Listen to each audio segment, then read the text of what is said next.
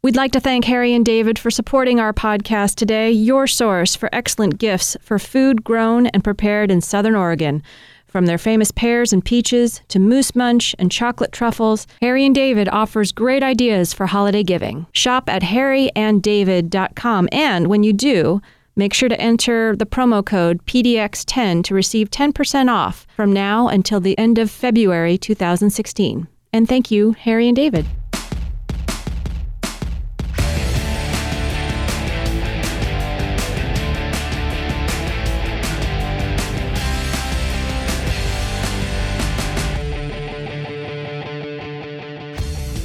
We've got a little studio here right at the Fork. Yeah, I guess we're ready. Let me just start this now? off. Are we doing it now?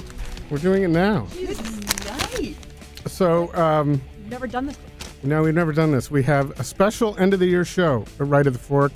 This is Chris Angeles. Thanks for joining us. This completes our second year of podcasts.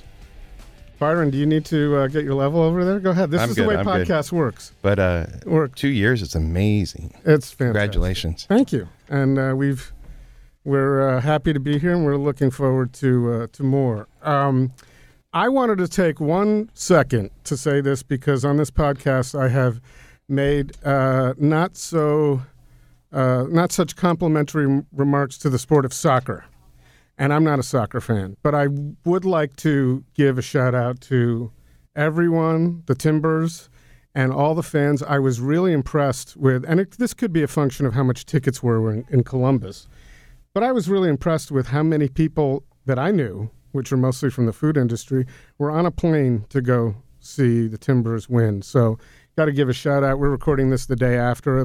The love will last at least through the end of the year. So is there going to be a parade? I heard there was going to be. Byron, do you know? I think there is a gathering. A gathering. A very wet gathering. Oh, shoot. I mean, I was thinking parade. I was like, can I get on that float? I'm guessing. So let's talk a little bit about the voices that you hear. So you've heard mine. And you hear Heather Jones, who is our producer, Right at the Fork producer. Hello. And she's got, I'm going to ask everybody to do their social media stuff now because we'll just forget it. So at HJ Consult. Yeah, that's right. That's right. So get close to the mic. Heather's an awesome publicist and is also an awesome producer of this podcast. We have Kayleen in here filling in for Court as our engineer. And she's working on getting that mic at mouth level as we go. And also, Missy Maki.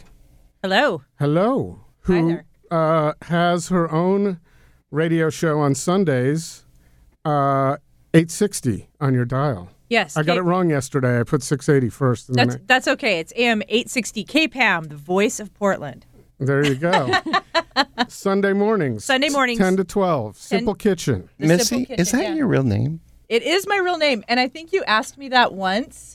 That you was asked me. me if was that you? That was is me. Missy Maki your real name? And it really is. Well, Missy. I actually wanted to know what it was short. What it was. It is. Well, it is a shortened name. It is a I am a Melissa. There you yes. go. But it sounds like something you'd have with rice and maybe a little wasabi. Absolutely. Most people think when they finally get to meet my reclusive husband that he's going to be a small Japanese man. However, Maki is a Finnish name, and he's about 6'5" and blonde.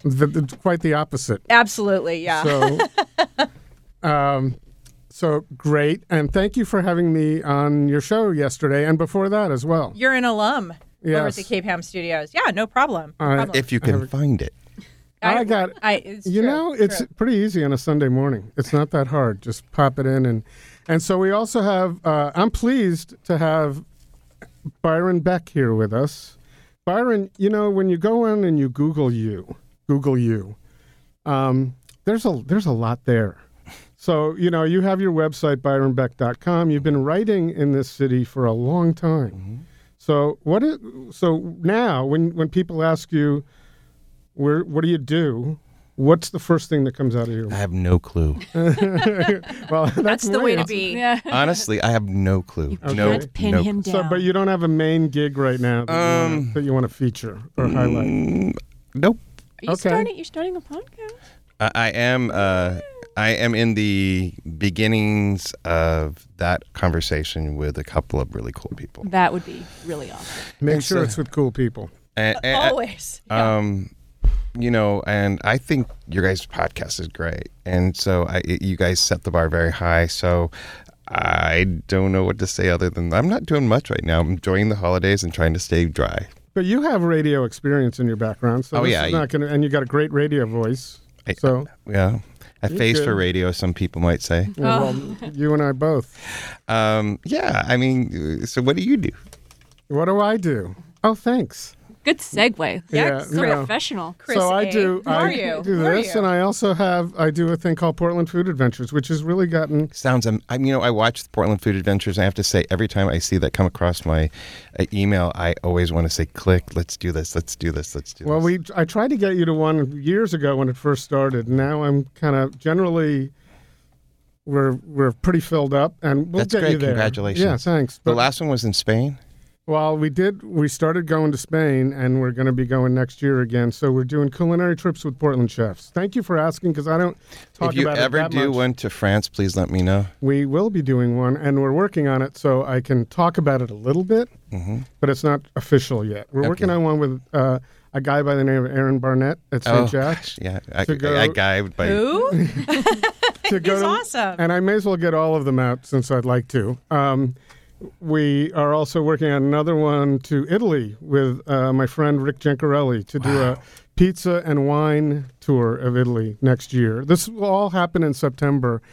Heather's over there doing some awesome selfies. Pay no attention. Stop it. And then we're going to go back to Barcelona and San Sebastian with Jose Chesa at Ataula. That we did in September, and it was really fun. So thanks for asking. Also do the podcast, and I also happen to enjoy my Instagram feed, Portland Food ADV, that I love taking pictures. I love your pictures from Paris. Yes. Yeah. I still have a lot of them that are still sitting there. So I will feature them again. I did that with my wedding photos. They're just sitting there. I don't know what to do with them. Anyways, my Twitter handle and most everything can be found through Byron Beck. I'm really That's easy pretty to find easy. it. Instagram, on the Twitters, wherever you want to find me. And we didn't get Missy. Missy, what's yours? It's Missy Maki, MISSYMAKI at Missy Maki. You guys want to do a reverse takeover so he can be Byron? We probably should. He can be Missy Maki. I don't think he wants to take pictures of kids. Oh, I would be happy. However, I do want to go to the events that Byron goes to. So, yeah. And that's a good segue again. So what we're doing today, Heather and I talked about doing a fun end of the year show, and we take a break at the end of the year. So a show that would last and have some evergreen value for a few weeks and be fun for people who know the Portland food scene pretty well here, and just chat about some different ideas, what we like, what we don't like, what has happened this last year. Not so much what's happening next year, because we can all anticipate new places, but there's a lot that's going on in this food scene. And I thought back today, I moved here in 2005, there was not much going on. There were a few nice restaurants, but it wasn't a scene. So one of the things we wanted to talk about is, what's great and what are our favorite things. And it's really hard to pick a favorite dish or a favorite place. That's the hardest when someone says, what's your favorite restaurant? Can't do that. But at any rate, I thought I would start by touching on a few of the things that happened this year. If anybody has comments, I think the most controversial would have been Renata being named Restaurant of the Year by the Oregonian after being open about 16 minutes. Agreed. Totally unfair.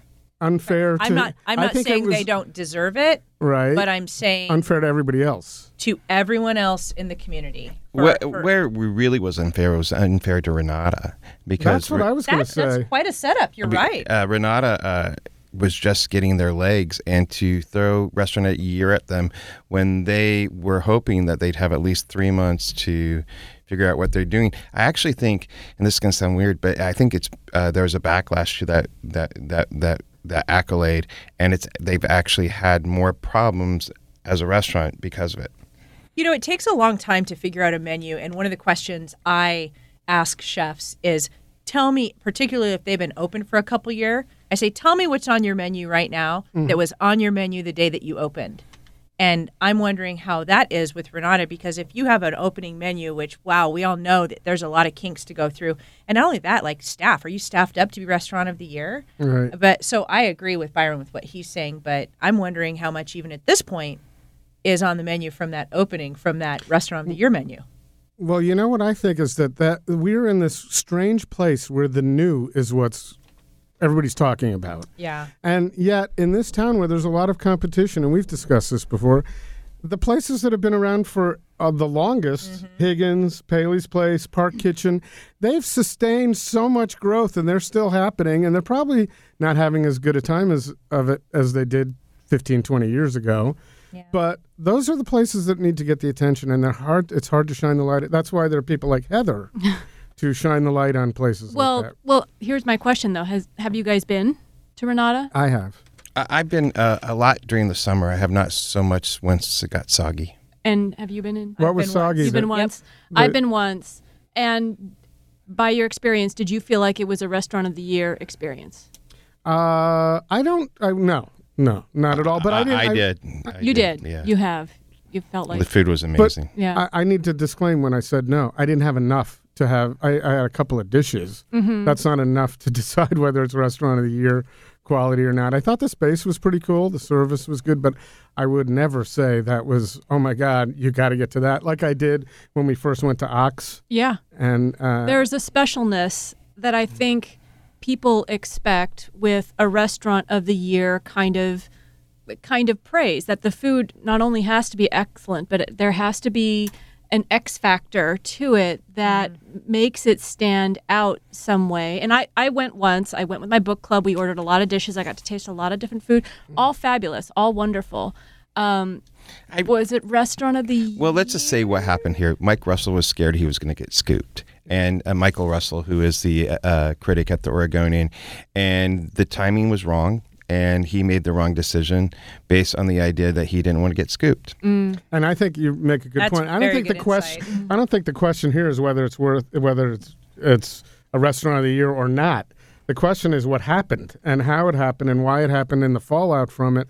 And I have a little gossip on this. Do you want to hear it? Do it. No. Let's move on to the next topipic. No. Oh my God! Shut your mouth. I know. Angela. I almost let Byron cross speak. like a monkey. So this is off the record. That's such a compliment to this podcast that it's off the record. Nobody's listening. My understanding is that the people who are the powers that be at Renata had Michael come in and talk to them about the challenges of now being named Restaurant of the Year when they're barely open. And they had to have a nice tete-a-tete regarding this situation. And this was afterwards? After the fact. You know, the other thing I have to say that I have a little problem with it is we've got a city that chefs are just incubating, and there's so many, and they're earning their stripes in Portland, Oregon, and there are a lot of chefs, Portland chefs, that were overlooked for some San Francisco chefs because it was new. Well, but I'm going to give them a little bit of credit. Renata, it was one of the best meals I had of the year. I was very happy with it. I would have named it Restaurant of the Year 3 months later. Mm-hmm. I would have. Had it happened to fall then. Had it happened to fall outside the jurisdiction of printing deadline. Okay, so I'm not used to moving things along on this podcast, but I think we need to move on. Gregory and Dougie, Top Chef. That was a lot of news, and a lot happened because of that. Imperial is now Restaurant of the Year. For Willamette Week. Yes. Yeah. We were talking about two different Restaurant of the Years. Right, exactly. But Willamette Week, thank you for doing that. But there was a lot of talk, and of course we were all pulling for Gregory and Doug, and they did really well, and they didn't win. But you know what? They're amazing people. I have such respect for both of them. Especially Gregory, who does so much. He never sits down. And as a matter of fact, I watch him all year on his Facebook feed and Instagram. He's busy every second. And yet, a week or two ago, he said, 2016 is the year I'm going to get back at it. As though he did nothing in 2015. He's like, I need to get in shape. I'm like, I'm exhausted watching you lightly exercise, Gregory. Well, I think a lot of credit should go to Doug, though, because I think it's fair to say that he has been in Vitaly Paley's shadow with Imperial, and he got on TV, and everybody was like, "Wait, who?" Like, I hadn't heard of him before. Chris, maybe you had certainly. I had the same reaction. I didn't know who he was. I think a lot of people, even in Portland or even in the Portland food scene, hadn't really had a lot of knowledge about him, and just got to know him through Top Chef on this national level. That really felt special, and I think endeared all of us to him a lot more. And he had his ups and downs on the show, and he persevered, and he came out a lot stronger than I think a lot of people thought going into that show. So I give a lot of credit to him. And who could have written the script that two Portland people, the city where community rules in the food business, two Portland people are going at it, and they're in the top three and rooting for each other, displaying that for the country to see that these two, they weren't.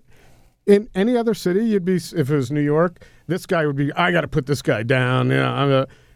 With Portland, they were visibly rooting for each other. I'm glad they didn't win. And it doesn't hurt that they're both friggin' hot.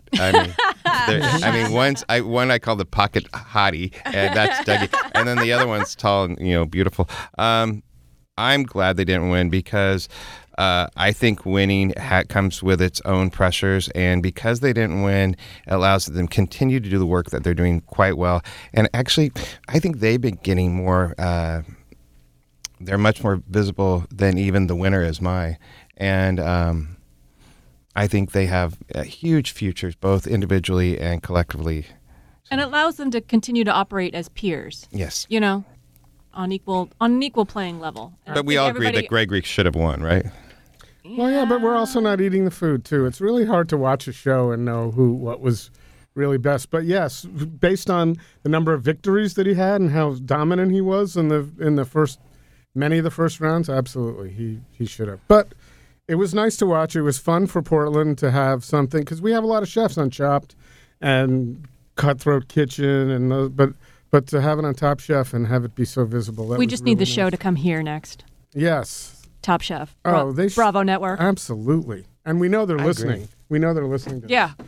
So one other thing that's kind of interrelated, and I would say watching Langbaan become a place that is known nationally now, I think. It's hard sometimes to sit in Portland and know what's going on elsewhere, but hitting the national press, watching, you can't get a reservation there, and people don't complain about it, they just deal with it. But watching Earl Ninsom grow, he's got a new restaurant going, Hot Yai, coming in, and also he's got a collaboration. I was going to mention Patrick McKee leaving Paley's place and going to Laurelhurst, and now he's on his way to common law with Earl. I did not know that. Yeah. Which part of that didn't you know? The last part. I've known Patrick since he was a little boy. I remember when he used to be a long-haired hippie. I saw a couple of pictures on Facebook. But it's cool that they're opening a new place in Pine Street Market. Ah, cool. Earl is the backer, Patrick's the chef, and that's happening. So that was pretty big news when Patrick, after 10 years, left Paley's place. Yeah, I love Patrick, and I've been watching him and interviewing him through his process, and I actually met him at a dinner that he did, like a coursed out dinner at Paley's place. And so it's been really fun watching him grow. And, he is, I feel like he is the full package with, if you talk with Patrick, he's a pretty deep individual. Yep. I love that about him, and I'm really excited about his growth. Now, Pine Street Market, you brought that up, and I can't tell you how excited I am, because I feel like now I have more access to all of these restaurants have like little outlets for me. Now it's like my airport. A little kid in a candy store place, which is what that is going to feel like. You can actually, there's a place, and here's what's wonderful about it. I'm constantly going through brain freeze. Where do we want to go? I know 8 million places, but I can't decide. Now you'll be able to just find your way over there, stand there, and look around and go, okay, what do I feel like? So I think that's going to be great, taking care of that. I just want to touch on, unless you have something else to say about Pine Street Market, I wanted to touch we had a lot of openings. We could touch on Taylor Railworks and Coquine and lots of wonderful discoveries, and we'll catch that in a little bit. But 2 closings that were pretty big was Gruner and Levant just announced. And that was a big shock to me that Levant is closing. Yeah, me too. Me too. And really upsetting, too, because Scott Snyder put his heart and soul in that. And do you think Karen Brooks hurt them a little bit? I can't imagine she helped. What are you talking about? What did I miss? She gave Levant a pretty bad review 2 years ago. It wasn't bad. It was an uneven review. I mean, they had a lot of great press when they opened up, and she went in after a good long amount of time. I want to say they'd been open for well over a year, and it was kind of a revisit, where are they now type of thing, which she doesn't do that often. And she just talked about, if memory serves, a lack of consistency. Still some great food. Well, I think she's full of shit. Personally, I mean, I love Karen. She's my mentor, but in that case, she got it wrong. Levant is an amazing restaurant in another city. His expertise and sophistication and where he sets his bar would be heralded, and he would not be closing his doors. That is an amazing restaurant, just in the wrong place. Yeah, I think it's location. Location-wise, I think location is what killed him. But there's other things there on East Burnside, Paddy is 2 blocks away, and so is Langbaan. It's a very sophisticated palate. Eating that type of food in that kind of atmosphere just didn't work on that street. I think if it was in... That's an intricate thing. There's a consultancy job just in Portland to make those kind of calls, to be that far away from other successful restaurants, but it just didn't work. Screen Door, practically across the street. Yeah, but Screen Door is that neighborhood. What? And Screen Door sets the tone of that neighborhood. What Levant was doing is something you'd see on the Upper West Side, maybe on the Upper East Side. It's a very Tony restaurant. I think their prices could have been higher. I think they could have experimented a lot more. And I think with the right consulting, I think they would have. I think, and this is going to sound inside baseball. I just think Scott was so into himself and that place that he forgot that he had to serve people. Well, it will be missed. I mean, that was great food, and doing a type of cuisine that Portland hadn't seen. No. I mean, the Mediterranean, Israeli, Middle Eastern kind of thing before Mediterranean Exploration Company had come out. And that's exploding in Paris right now. This Israeli cuisine. Yeah. I mean, it was such an important place for this city, and will be terribly missed. Yeah. Yeah. More than Gruner, actually. What happened with Gruner? He got tired. Chris got tired. Yeah, well, he had his thing with the other one downtown. I'm trying to think of the name. Corazon.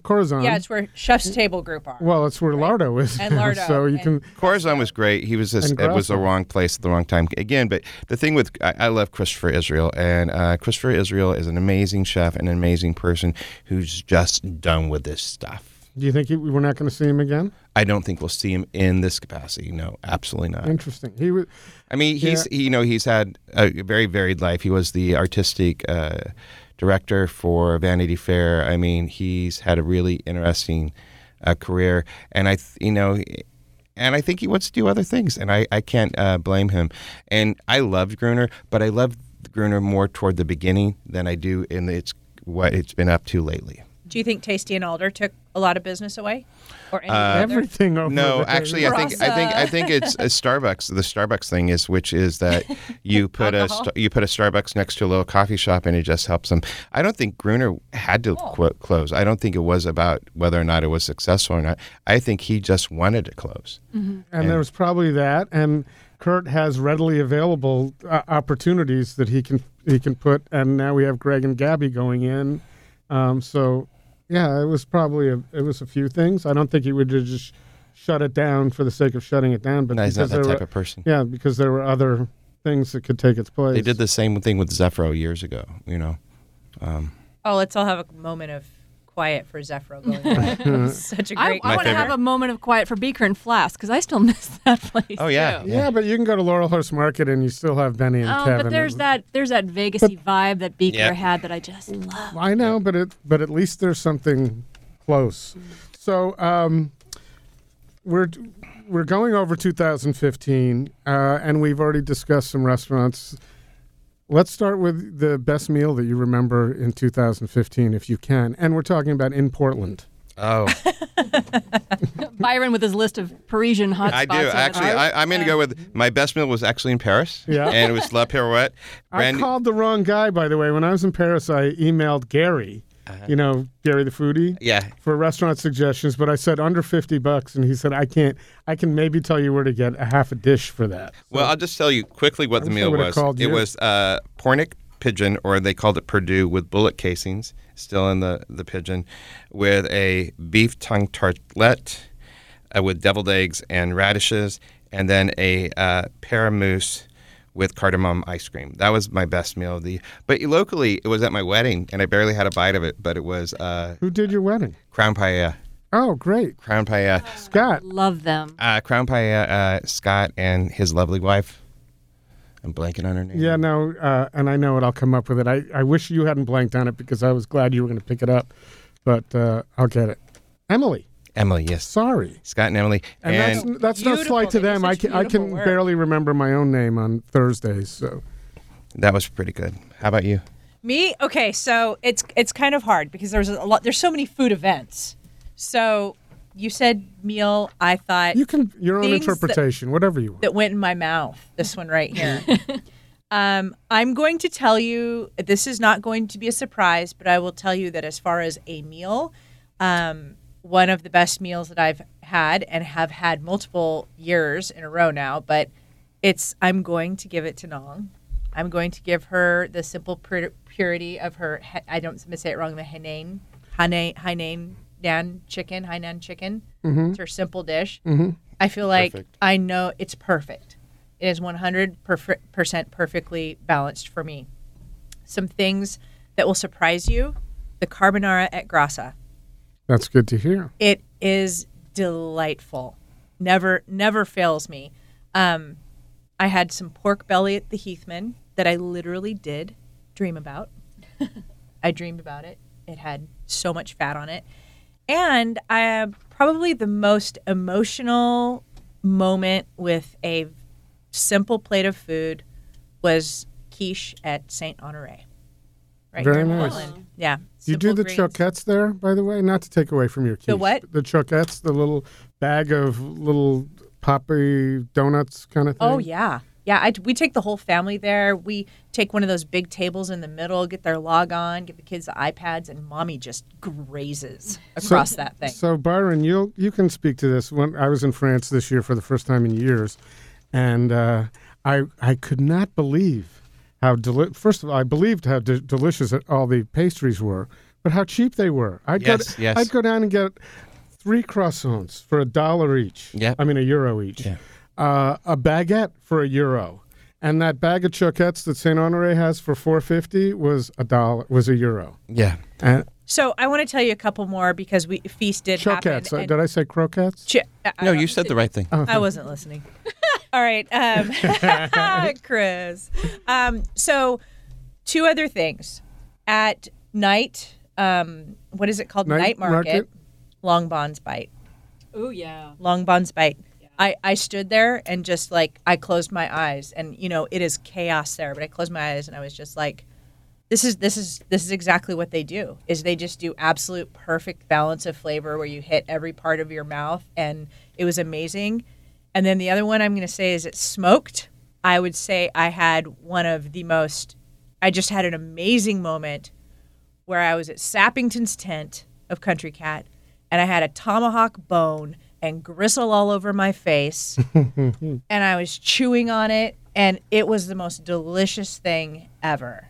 Just a giant. It was like a foot long. Do you remember seeing those? Yeah.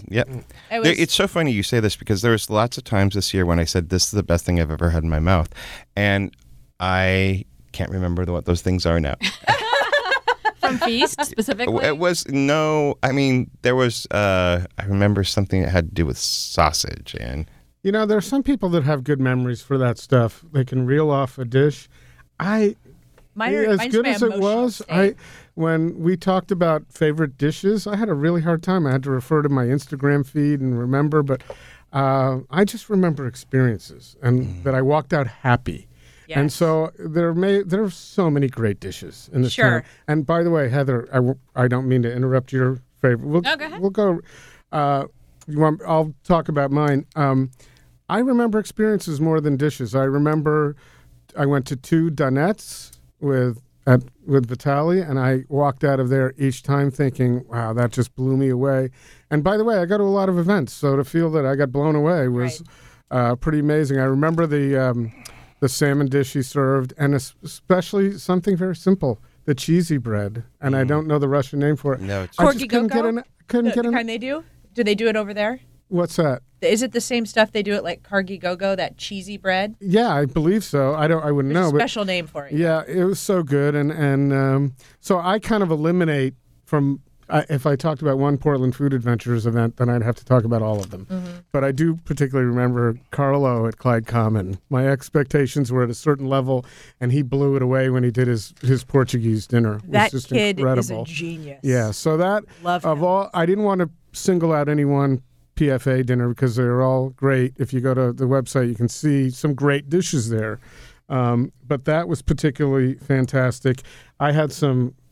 I didn't really have some great meal. I had some really nice meals in Paris, but I didn't go expensive. No, you don't have to go expensive. Well, We'll save it for another show. Yeah, and I'd Honestly. love to. I have to recall there was one place that I loved that was fantastic. We did our homework, and we ate very well. But I don't want to interrupt Heather. No, I was just going to finish in Barcelona. We had some fantastic, incredible dishes at a place called Can Jubany, and Jose found us some great food there. And as far as one particular dish, it's really hard to pick them over the others. But that's when I have Heather come in to save me and start talking about your favorites. my favorites, they happened fairly recently. I mean, Feast was amazing, of course, as always. I went to Farm Spirit for the first time a couple of months ago, and full disclosure, they are a client now, but I wanted to go in and at least try the food. And I do this with a lot of times. If I get inquiries, I go in before I've even met the owner, just to kind of, before we've made eye contact or anything, because I want an experience the same as any other customer. And had a really amazing time there. And I think... Is it more about the experience for you, or as much than it is the actual... It is put just it this as way, you much. can't have bad food, but if all the food is great, which you get all over the place, Yeah. for me, it's It is about the experience as well as the food. Because I'll tell you, like I had great food at Renata, and we had a very nice book club, but it wasn't on that more special level. And I think what makes Farm Spirit really nice, and for those who don't know, it's all vegetable-based food. It is a plant-based food restaurant, and so it is. Missy just fell off her chair. She's just about to go into a heart attack right now. But I think because it was so different, Just don't say it was gluten-free as well. Was they it? can do gluten-free if you want. Good. If you want, but they do breads as well.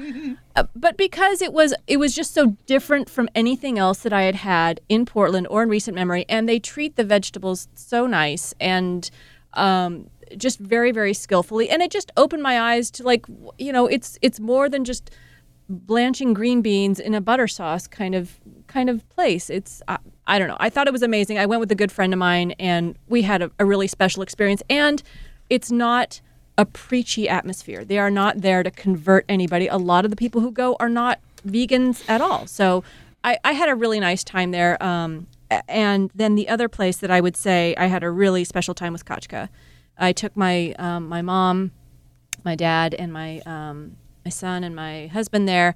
My mom and my husband both have birthdays within a day of each other, and so I wanted to take them to Kachka. My mom looked at the menu and was like, like if you don't know Russian food super well, then it's something where you might look at it and go, But I said, trust me, like this place is really great. And the dumplings at Night Market that they did was a reminder to me, like, I got to get back in there.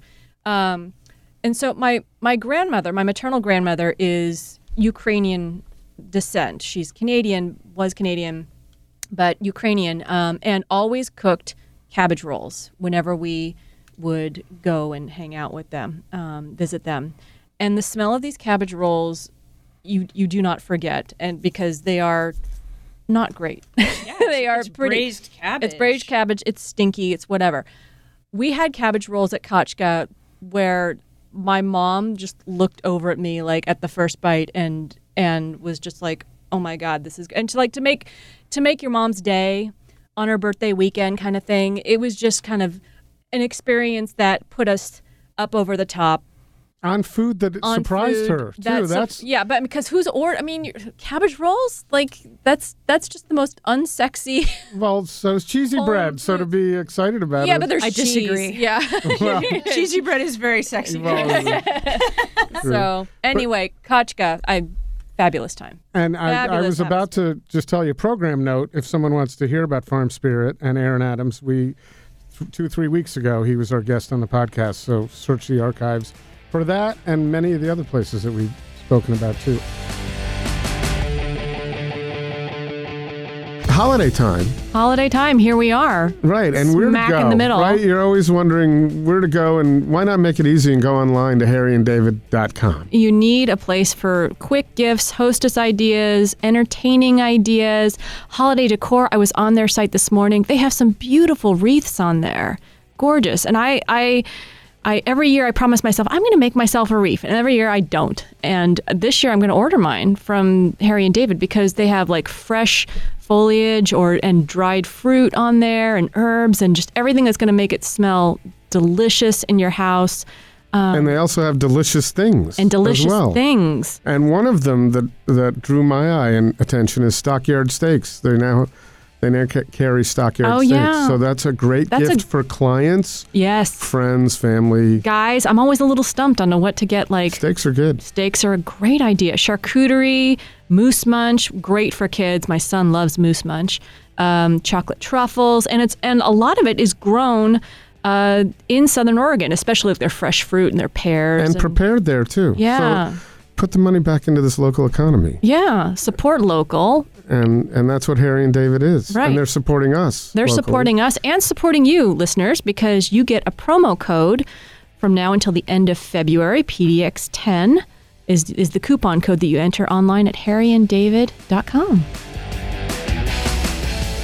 Okay, on to gaps in the Portland food market. Things that are there gaps? Do we complain? You know, I got out when I moved out here, I started complaining about the dearth of good pizza, and this is, of course, someone must have heard me, and lobster rolls, and then I started talking about it and thinking, how could I complain about any lack of any certain food in Portland? There's so much here. So crappy Chinese. That's mine too. We don't have enough crappy Chinese places, and you're not saying it is crappy? No, I want crappy Chinese. You want crappy? I want bad Chinese, and it's I really. can give you a few. I can give you directions. No, but to like a couple of places. There's this place in Hood River that I love, but yeah, it's hard to find really just bad Chinese. And there's this what place. About good I Chinese? found it. Yeah. Well, I Come think to the suburbs. Chin's. Byron. Good Chinese probably. I think we lack in having really good Chinese restaurants. We have really good Thai, but we don't have really good.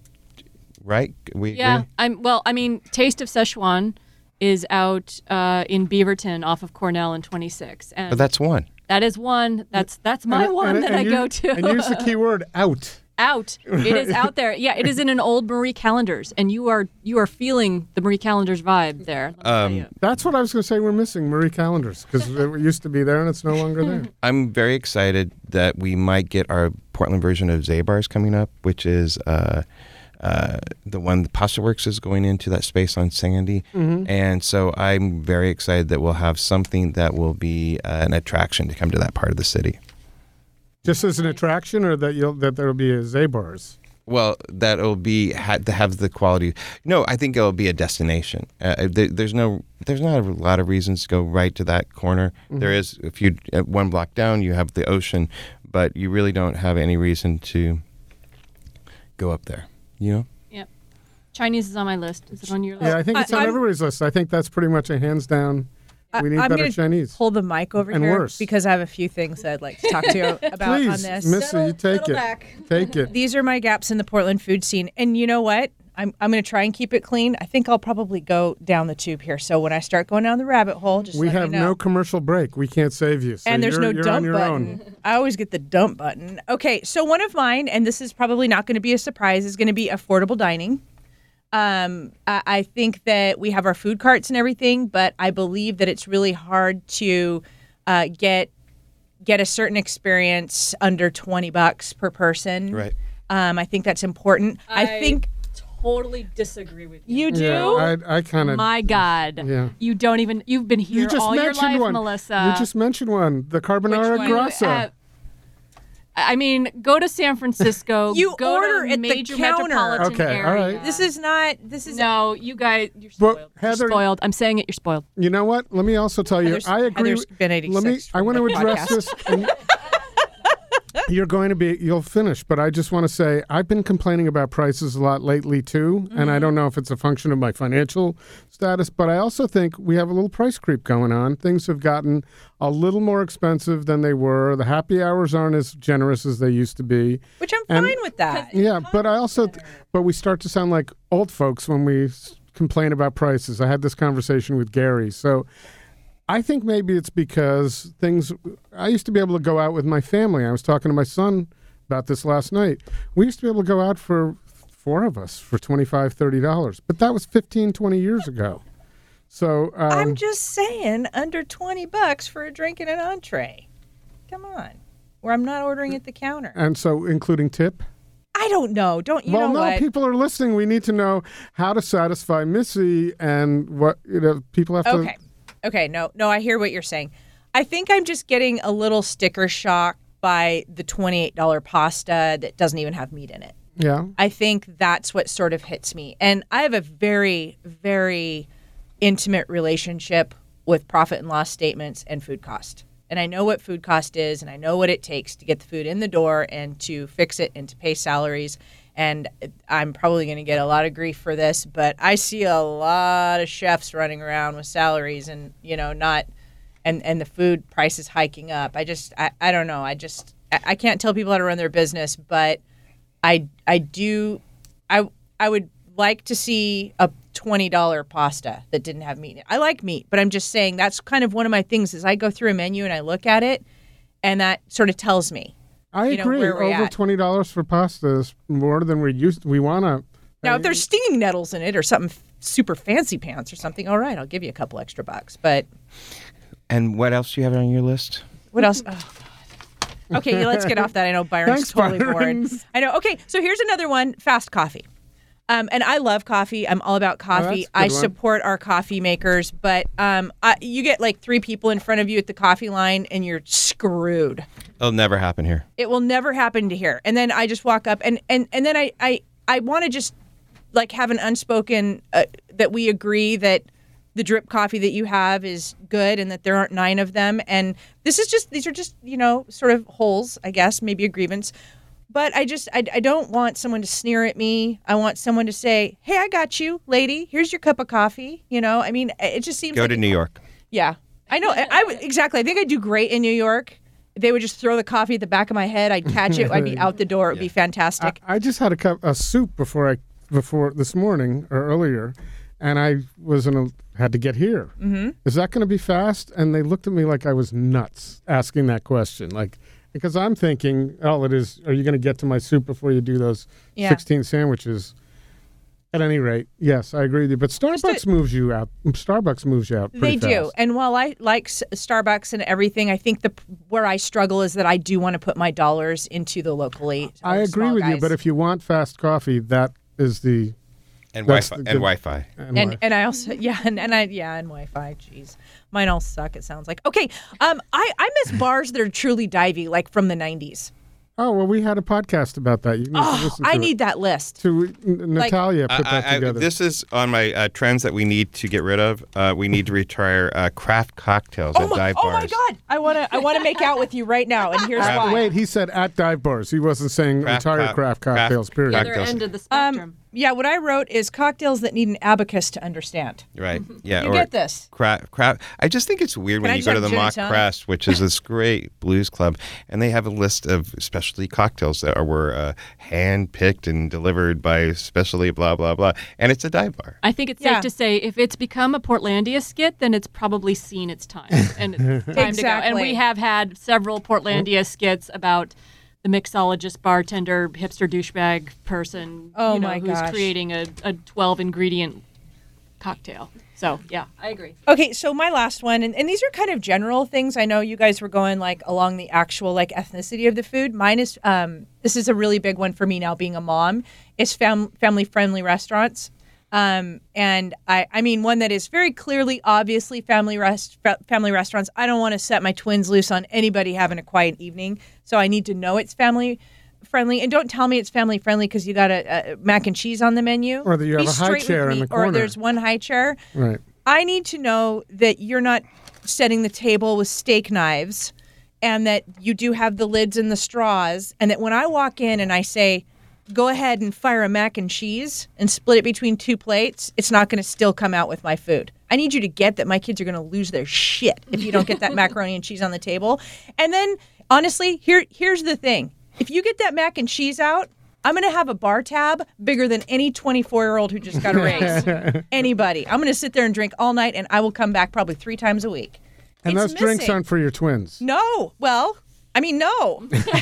No, but seriously, I'm saying I will come and frequent your establishment and spend a lot of money if I just know that it's moderately safe and that you're going to have a few of these things in place. But there's got to be the balance, because once you get too kid-friendly, there are a lot of people that just don't want to go there. People are always going to have kids, Chris. I was in Saturday, Verde Casino, was with a friend who gave me a couple of ideas for things that need to go in Portland, because she's from Seattle, and she saw some things and said, what's with this? But we were pretty much the only ones in there, and I said, oh, isn't this peaceful? And within a minute, a family couples with 3 kids came in, so that lasted a minute. So there's the balance of, is this a kid? It needs to be said. It needs to be clear. Like Spaghetti Factory, you're going to get what you get. Red Robin, it's going to be screaming. And you know what? Honestly, those are huge chains. And I God bless you guys, but I want to put my money in someone's pocket. I want one person to say, I'm going to make this happen and buy a big old Albertsons, put a bunch of booths in and make great food and have a lot of liquor. And have it be for kid. It is a kid-friendly place. It is. There's an opportunity because there's a lot that's been done in this town that hasn't been done. So I think it would be huge. Yeah. Good. Well, let's see if that happens in 2017. That's a big hole in the Portland food scene. Heather, did you do your things that are... I think we've transitioned into things trends that need to die. Is that where we are, kind of? Yeah. I think that's kind of where we are. Well, Byron was there a minute ago. I thought that was a good spot to be. Yeah. I would really like to see the end of the hype on the national food holidays, please. Yeah. Oh, my gosh. Please. It's National Donut Day today. Well, that's because of Facebook, right? Without Facebook, you wouldn't have that, because someone's got to post that to Facebook. And this is, I will call out my profession as well as, food publicists. We are just as guilty. I will raise my hand. I promoted a national food holiday day or 2 this year, but it's time to let it rest because it's seen its day. Sure. And we can move on now. What do you got, Byron? Drunk chefs. I'm tired of drunk chefs. Ooh. Is there a story there? No, I'm just tired of drunk chefs. No, there's like 12 stories there. Yeah. I'm tired of drunk chefs, and you know who you are out there. And I'm tired of tipping. Yay! Oh, yeah. Well, that's a good... It's confusing. I just saw, I'm going to sound like such a fucking asshole, but I went to Europe and France, and it was not expected and was not encouraged. My husband, of course, said, we have to tip 20%. And I'm like, no, we don't. They're perfectly happy with some 5%. Yeah. And so, and they were always like, what the fuck are you doing with the, over, they always felt like he was over tipping. I'm like, just let him do it. He's American, so, tipping's done. For me. It's time. Well, it's not done. You still have to do it. You just wish it was done.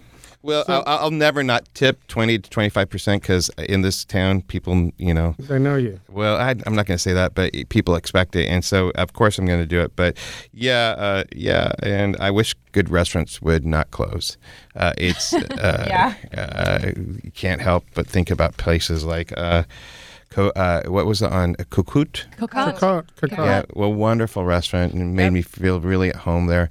And I'm so sad they're gone. Me too. I've got some food trends. Okay. Or things, and I'll be a little more brief than my That's okay. my thing. Okay. One of them was using the word elevated.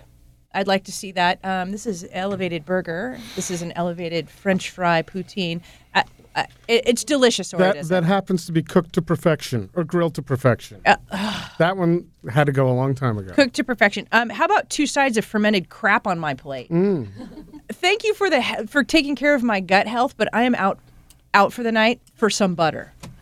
Cook that shit in some butter and make me happy. But no, I mean, I love the fermentation and all of that. It's awesome. Also, weird fusions. Like Korean burgers, or I'm just throwing something out there, like a slop of kimchi on top of my burger, just things like that. I'm with you on that. I'm tired of kimchi on everything. Yeah, or waffles and everything. Waffles and That's everything. the opposite of kimchi. But it seems like everything comes with a waffle now, and so I really don't need a waffle with everything. Yeah, I'd like some fries.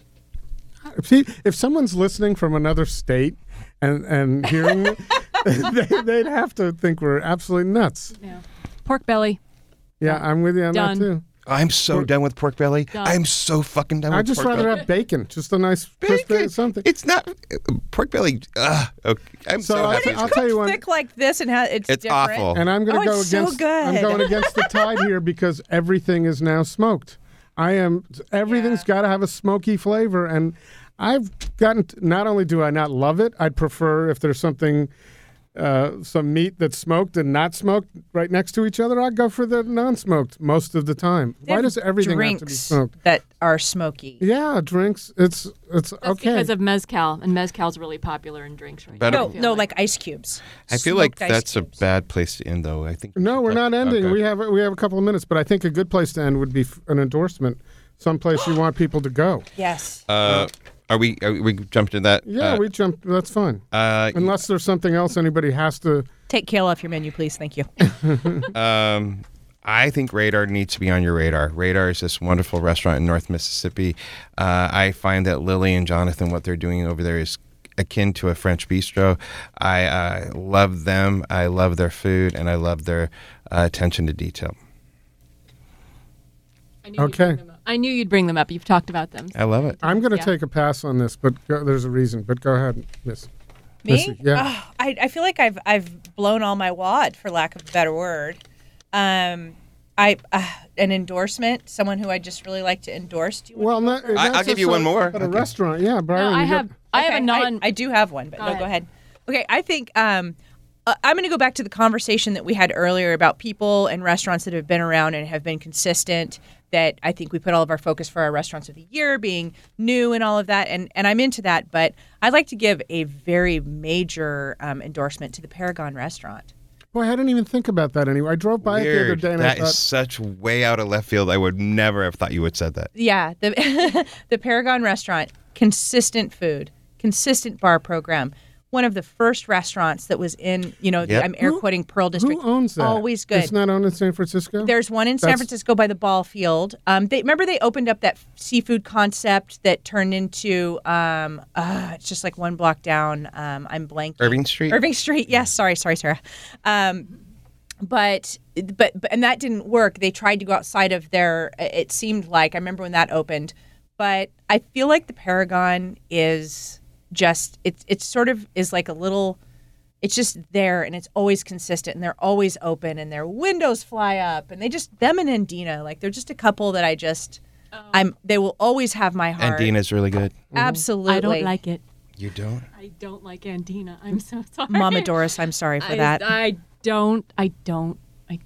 don't care. I don't see what the big deal is. I really don't get it. I don't stand for Andean. I like the vibe. So I like the food. I think the only thing I can identify it is it's not a chef-centric restaurant, so we don't hear about it in eaters. I could say that it's overhyped, but I would not put it on my top of my list.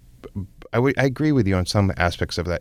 There's a sense of ability about Andean being the ultimate shit, and I just don't think it is. I think it's good.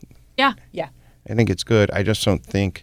But I also am not a big Peruvian fan of food. It's Peruvian food, and they should make you a fan if it's that good. You should become a Peruvian fan. Yeah. I will say that I went there when I was about 6 months pregnant, and I probably would have eaten rocks if you gave it to me. Are we doing them? But it was good. Most overrated restaurant? Paragon was my... Do it. Most overrated restaurant? Do it. Ox. Oh. No, I don't agree with you on that. Okay, it's fine. What makes you say that? What makes you say that? It's hard to get in there. It's really hard to get in there. Once you're in there, I love... Oh, gosh, shit. I love Greg and Gabby a lot. I love them a lot. I just am not a big fan of charred meat. Really charred meat. I feel like I'm eating cancer. So, but that's the nature of reviews. I had this discussion with someone the other day. Everybody's got a different palate. So I don't think I generally don't love that reviewers go in and trash a place based on their palate. Sure. I think you're absolutely right. I think very different. It doesn't mean that I don't love you, Gab and Greg, and I love aspects of your food. I just don't like this charred meat thing. Just drives me fucking crazy.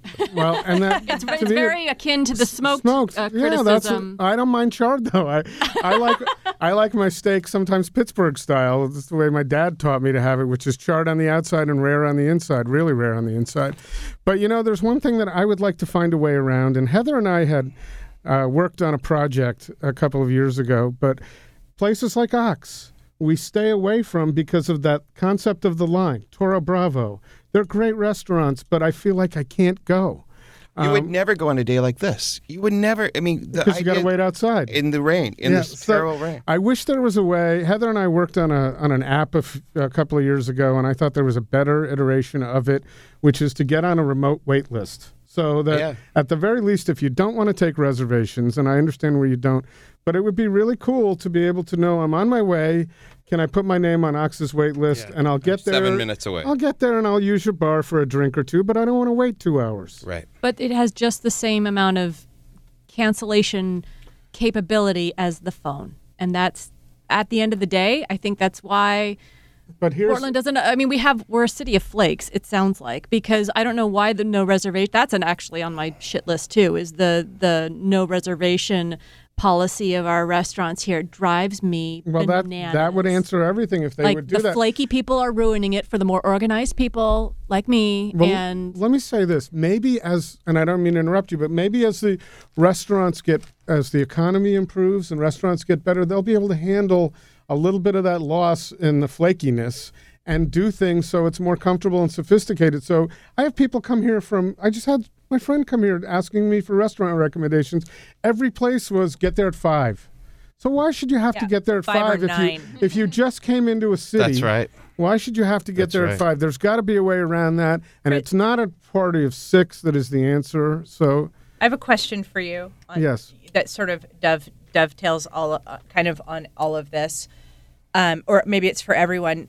The question is, is it just because we're inside of food and around food so much, or do you think we're close to being saturated, our market? Oh, I think the chefs have talked about it being saturated for years, and that's why places like Levant are we're closing. oversaturated. I mean, we're. Why can't I get a seat?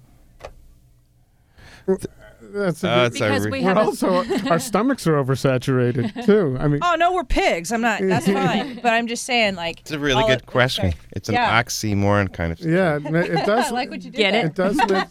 It does make no sense.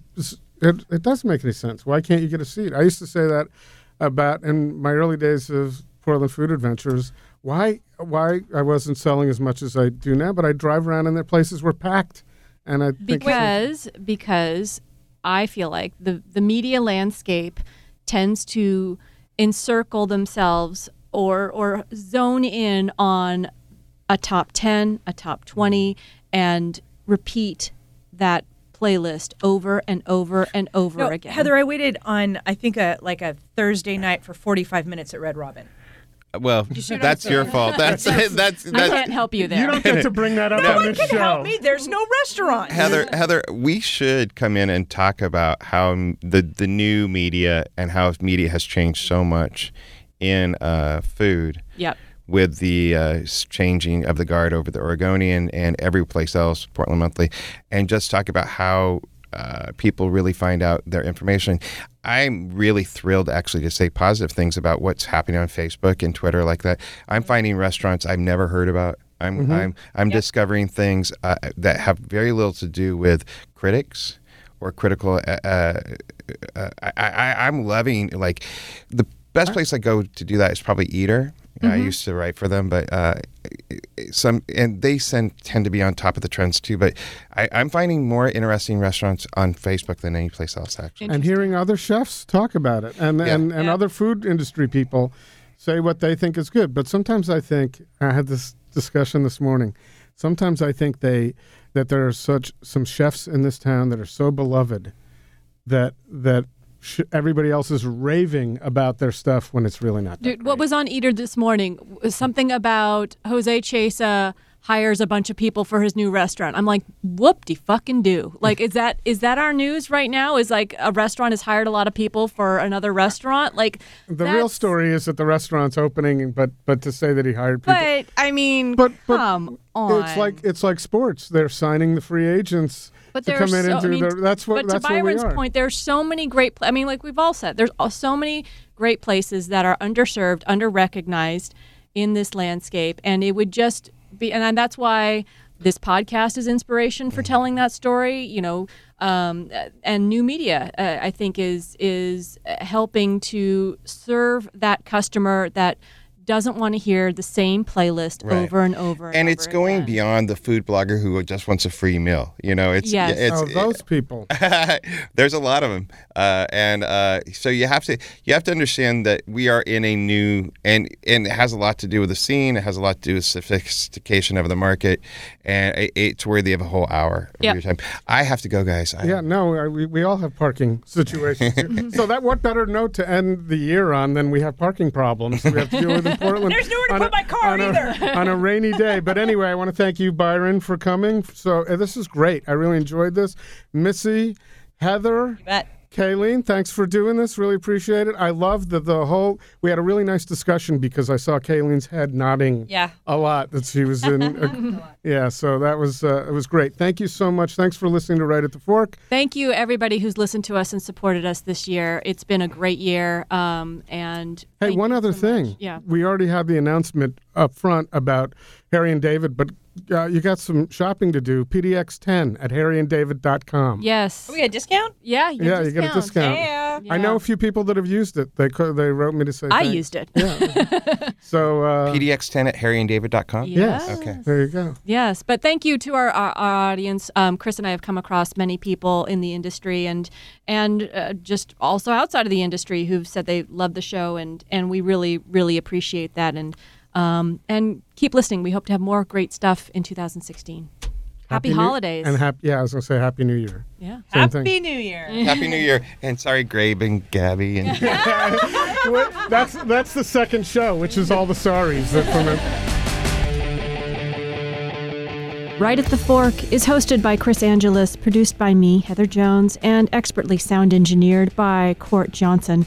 We record at the beautiful studios of Alpha Media, and we can be found anywhere on the internets where you can listen to podcasts. If you want to find us and talk to us, we love emails and tweets and Facebook posts. You can find us at rightatthefork@gmail.com, on Facebook at Right at the Fork, and on Twitter at Food Podcast PDX.